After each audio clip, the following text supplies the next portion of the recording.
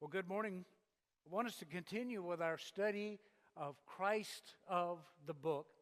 Just as a reminder, Hebrews 10:7 tells us that in the volume of the book, it is written of me, is what Christ says, to do thy will, O God. So as you study the Scripture, Christ is the theme of the Scripture. Not only is he the theme, but we also know that he is the author. We have the written word, but we need to understand he is the living word. And our heart's desire is to serve him. Matter of fact, as far as being the theme, Luke 24, verse 44 says, "And he said unto them, These are the words which I spoke unto you while I was yet with you, that all things must be fulfilled." Verse 45, "And he said unto them, These are the... that must be which were written in the law of Moses and in the prophets and in the Psalms concerning me." God's precious word concerns the Lord Jesus Christ. So our project, what we've wanted to do is go through Genesis to Revelation, and we have been locating Christ of the book. This morning we're going to be looking at 1 Corinthians. There were so many to choose from out of 1 Corinthians. In 1 Corinthians 1:8, we find that the Lord Jesus, he is the confirmer. In verse 30 of chapter 1, he is our wisdom, he is our righteousness, he is our sanctifier, he is our redemption. He is all of those things we find in the book of Corinthians. In 1 Corinthians 15:45, he is, and probably should have gone with this one, but this one sort of epitomizes everything that Christ is when it comes to our salvation. He is the last Adam. We're going to be talking a little bit more about exactly what all that means. But he is the last Adam, not the second Adam, because, and I hear people all the time say, well, Christ is the second Adam. No, he's not the second Adam. Using the term second Adam insinuates there may be a third, or there may be a fourth. We know who the first Adam was, but let me tell you, yes, he's the second Adam, but he's also the last Adam. Mission accomplished. All sufficiency of Christ to bear the burden of my salvation. But the one that I did choose, because it's sort of the summary of all of who Christ is in the book of Corinthians, to the Corinthians, is he is the giver of grace. 1 Corinthians 1, verse 4 says, "I thank my God always on your behalf for the grace of God which is given you by Jesus Christ." He is the giver of grace. It is based on what he was able to accomplish on Calvary's cross that we can be saved by grace through faith, and that out of yourselves is a gift of God, not of works, lest any man should boast. So as we go through the book of Corinthians, keep that in mind, that he is the giver of grace. And let me tell you this local assembly in Corinth, they needed God's grace. Matter of fact, C.R. Stam called this church in Corinth a miracle of grace. A miracle of grace. Both letters to the church in Corinth, 1 Corinthians, 2 Corinthians, both letters are brimming with God's instruction to his body, to the redeemed of the Lord.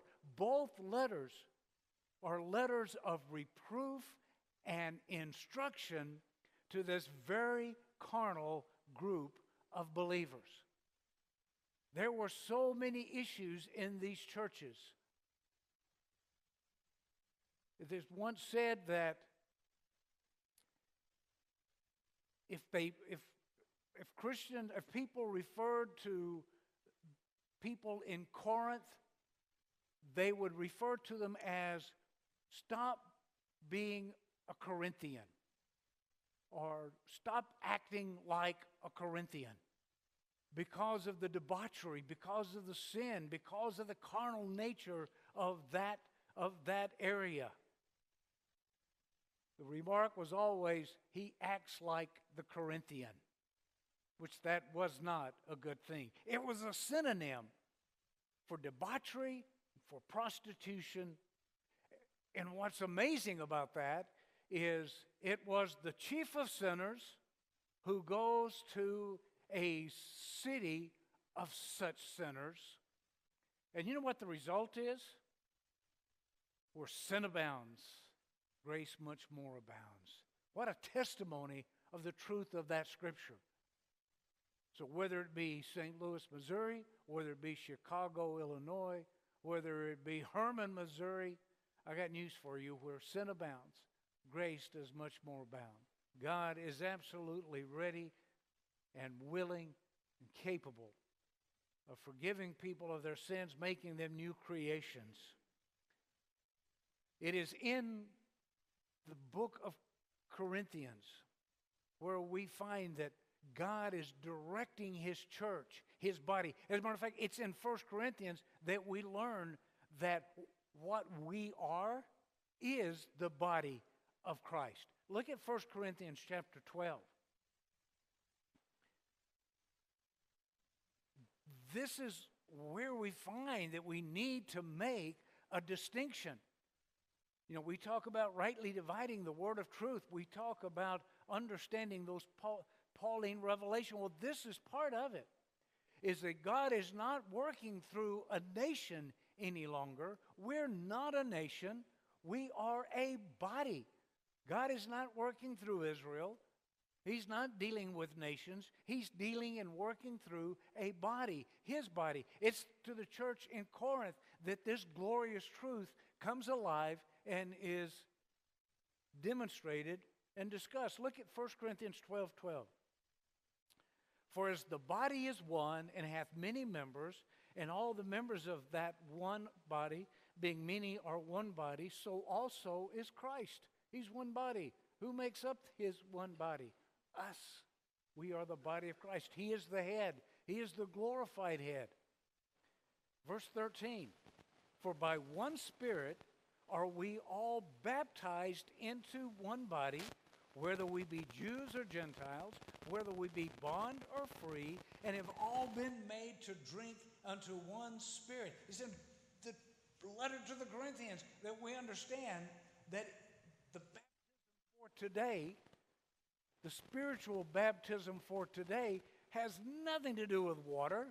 Matter of fact, that was all associated with Israel and becoming a kingdom of priests and that ceremony and what all that indicated and identifying with the nation of Israel. The baptism that we preach, the baptism that we encourage, is for a person to believe on the Lord Jesus Christ, and it is the baptism by the Holy Spirit that places them in the one body. It's in the book of Corinthians, to the letter to Corinthians, where Paul says, for the Lord did not send me to baptize, to water baptize. Well, what a piece of knowledge. What a glorious amount of information that is to us, for Paul to say the Lord did not send me to baptize, and later on in his letter he's going to say that the one baptism, or the baptism, is the Spirit baptism. See, Peter couldn't have said that. James couldn't have said that. Matthew couldn't have said that. The Lord absolutely, most definitely sent them to baptize. Go ye therefore into all the world, preaching the gospel, baptizing them in the name of the Father, the Son, and the Holy Spirit. Peter could have never said, well, the Lord didn't send me to baptize. Oh, yes, He did. But Peter's ministry was to the circumcision, to the nation of Israel. We have a ministry to neither Jew nor Gentile. We have a ministry to reach not just Jew or Gentile, but everyone. To the letter in Ephesians, Paul talks about there's one Lord. So how many Lords are there? There's one faith. How many faiths are there then? One. And there's one baptism. Wait a minute. No, there's got to be more baptisms because churches practice water baptism. If you have a Spirit baptism and you have a water baptism, I'm no mathematician, But if you add them up, how many is that? 2. And we find in the letter to the Corinthians that one baptism is the baptism that the Holy Spirit undertakes when it immerses us, if you will. It places us into the body of Christ where we are sealed until the day of redemption by the Holy Spirit. It's in 1 Corinthians that we get this glorious truth. But as I said, the letter to the church in Corinthians, but 1st and 2nd Corinthians, it's a letter of reproof, it's a letter of correction, because they needed it. Yet it's in the letter to the Corinthians that the Lord directs Paul to call them saints. People think a saint is someone that's really does good. You think of a saint as someone that's more spiritual. Well, you shouldn't. That someone that's more religious, someone that's accomplished something in life, and now they're just a really good person, and you talk about saint this person, saint that person. I got news for you. If you have been blood-bought, if you have been made a new creation in Christ, you are a saint. The word saint means being separated for God's purpose. That's what the word saint is. It's someone who has been separated. It's not someone that's just really better spiritually than everybody else. That's a false notion. A saint is somebody who has been saved to the uttermost and separated for the purpose of God. And every one of you has been separated for the purpose of God. There's an old saying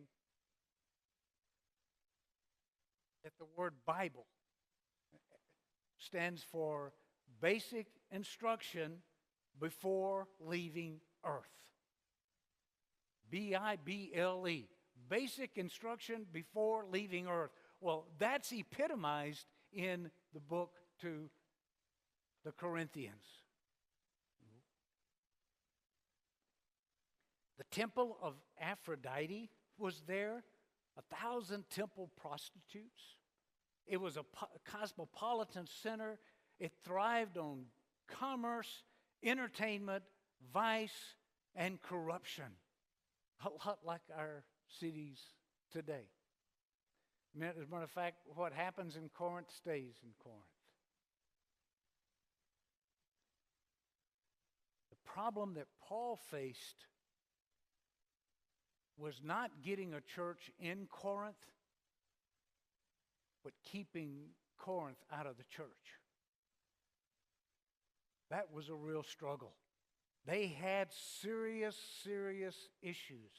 These babes in Christ, these called saints, were a demonstration of the power of God working in someone's life. And you study this letter to the church in Corinth and you understand what they came out of. You can't help but understand that when God does His work in your life, He is thorough. He is complete. He saves you to the uttermost. And if He can do that to such a group as these people were, I guarantee you, He can save anybody. They were beloved, they were sanctified, and God demonstrated His power in the midst of them. And actually, the church in Corinth, Paul tells us, was his seal of apostleship. When people would say, "How do we know you're an apostle?" You know what he would do? He'd point to that church in Corinth, and he'd say, "Go check them out. That proves I am an apostle. What God has done through me, through that church, that's not my position. That's what Paul said in 1 Corinthians 9. They were a symbol. They were a seal of His approval or His apostleship. The sign gifts were still active during this time. Remember, this was during that transition. This was early on in the Acts period.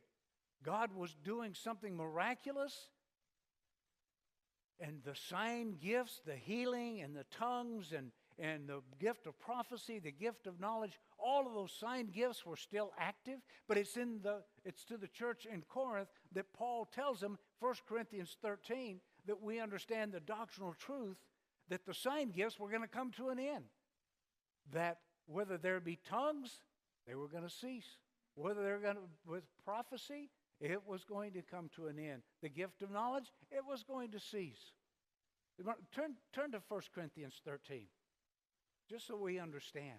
It's to this group of people that we get such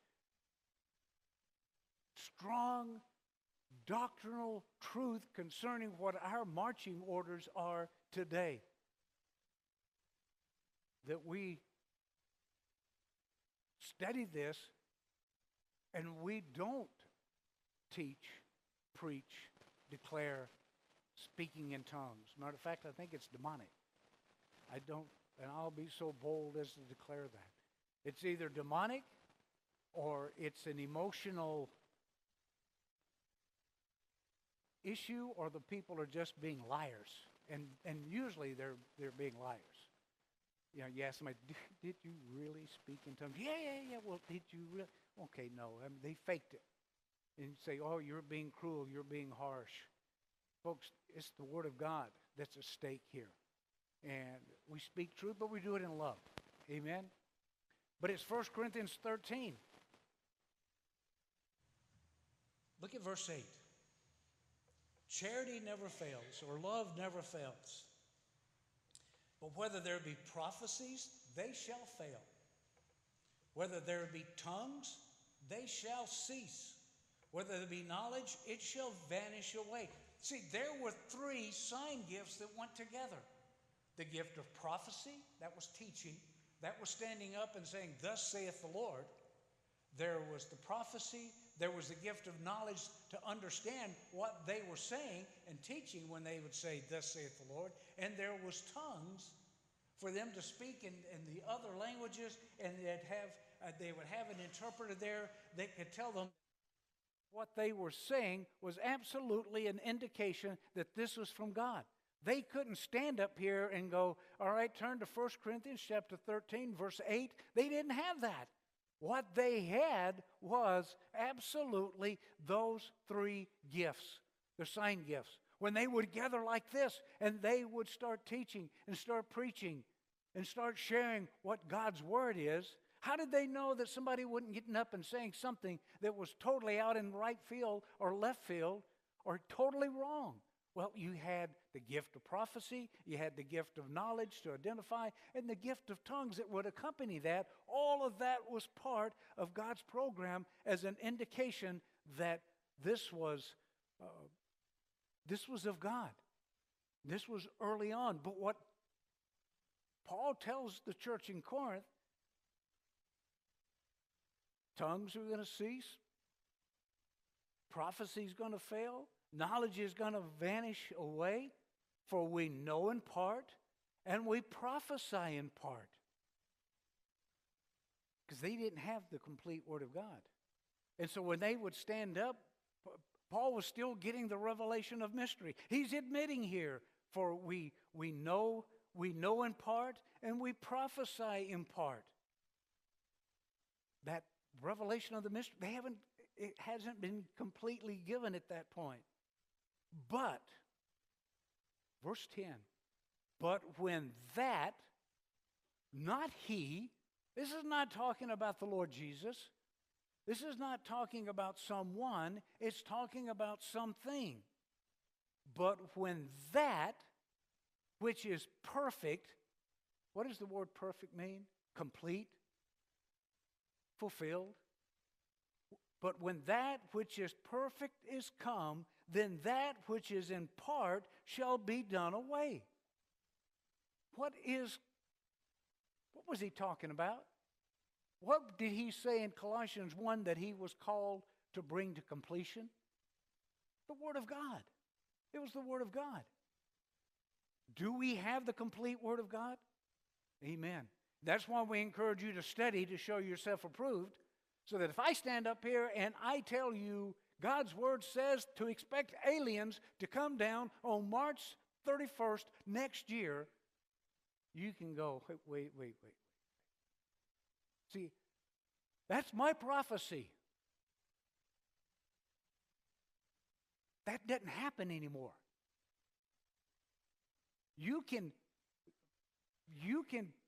try, you can test, you can bring assurance that what's being declared is the true Word of God because we have the complete Word of God. I cannot add anything that's in outer limits that's not included in the Word of God. We test everything by the Word of God. Wasn't going to go there, but okay. But that's to the church in Corinth that we learn that glorious truth. When Paul was in Corinth, kind of give you an idea of these type of people,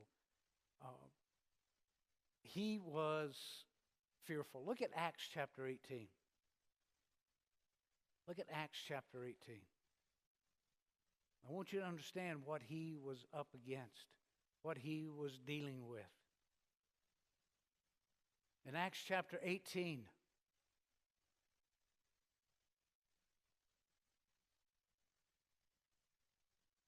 you start reading in verse 1, and after these things, Paul departed from Athens and came to Corinth.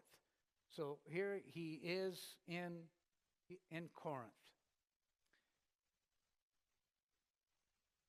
Verse 4, and he reasoned in the synagogue and every Sabbath and persuaded the Jews and the Greeks. And Paul was pressed in the Spirit and testified to the Jews that Jesus was the Messiah. And when they opposed themselves and blasphemed, he shook his raiment and said unto them, your blood be upon you, your own heads. I am clean. From henceforth I will go unto the Gentiles. Look at verse 9. Then spoke the Lord to Paul in the night by a vision.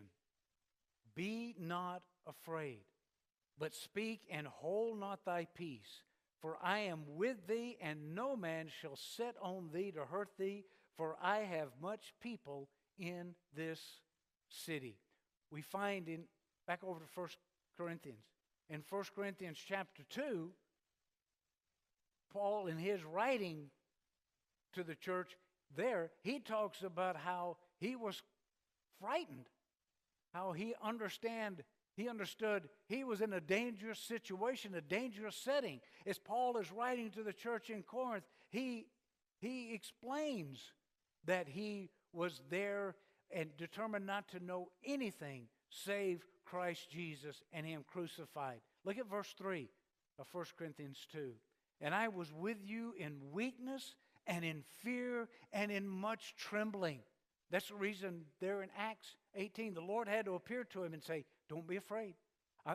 They're not going to harm you. I've got many people in this city. And it took the Lord Jesus himself coming and encouraging Paul because of the situation. Verse 4, and my speech and my preaching was not with enticing words of man's wisdom, but in demonstration of the Spirit and of power, that your faith should not stand in the wisdom of men, but in the power of God. They observed, they saw God's amazing power taking place during that time. The situation was absolutely frightening there.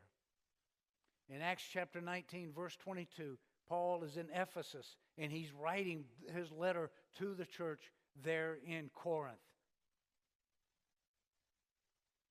And that's when he talks about the fact that the church there, they were a seal of his apostleship. There were difficult times. There were dangerous times. There was a hotbed of everything that was ungodly, yet Paul remained faithful. And boy, is that a lesson for us today.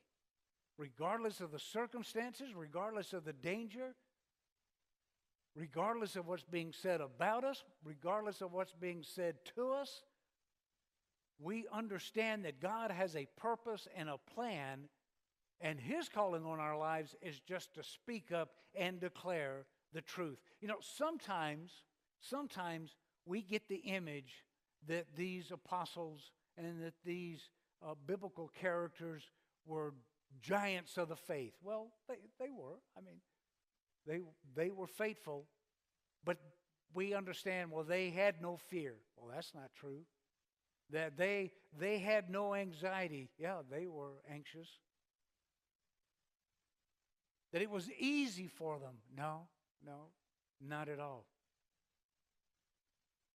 It's in the second letter to the church in Corinth that Paul tells them there that it was the love of Christ that constrained them.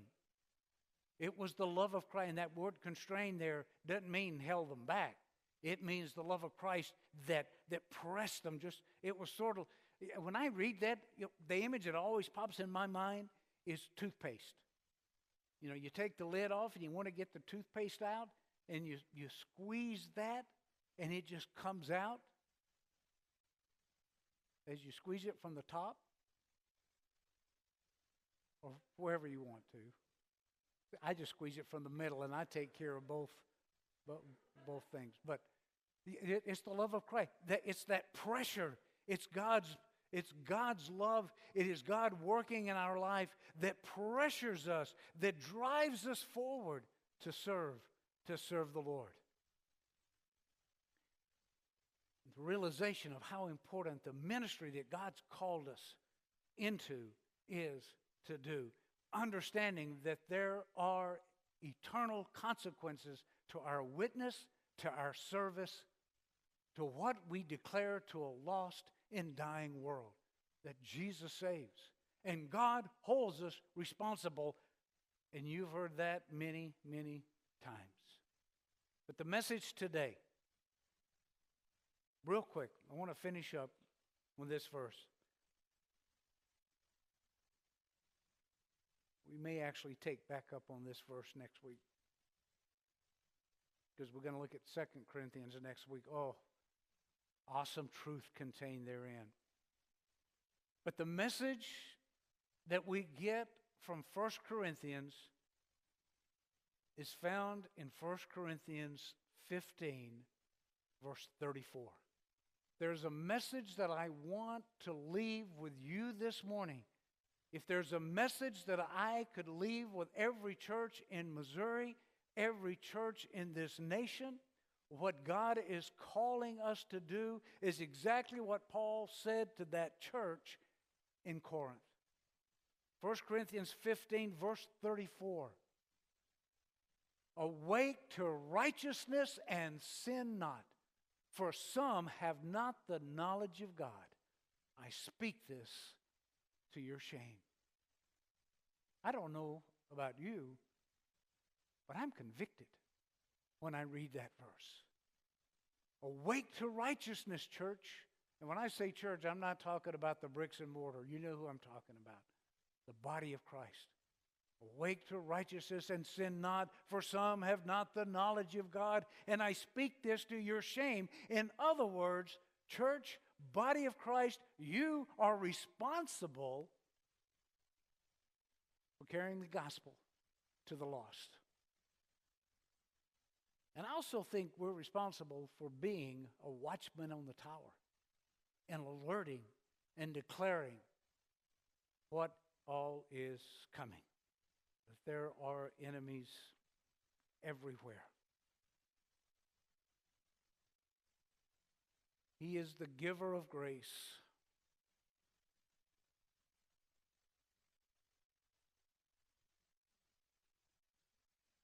We'll pick back up there next week because I want to talk about the last Adam.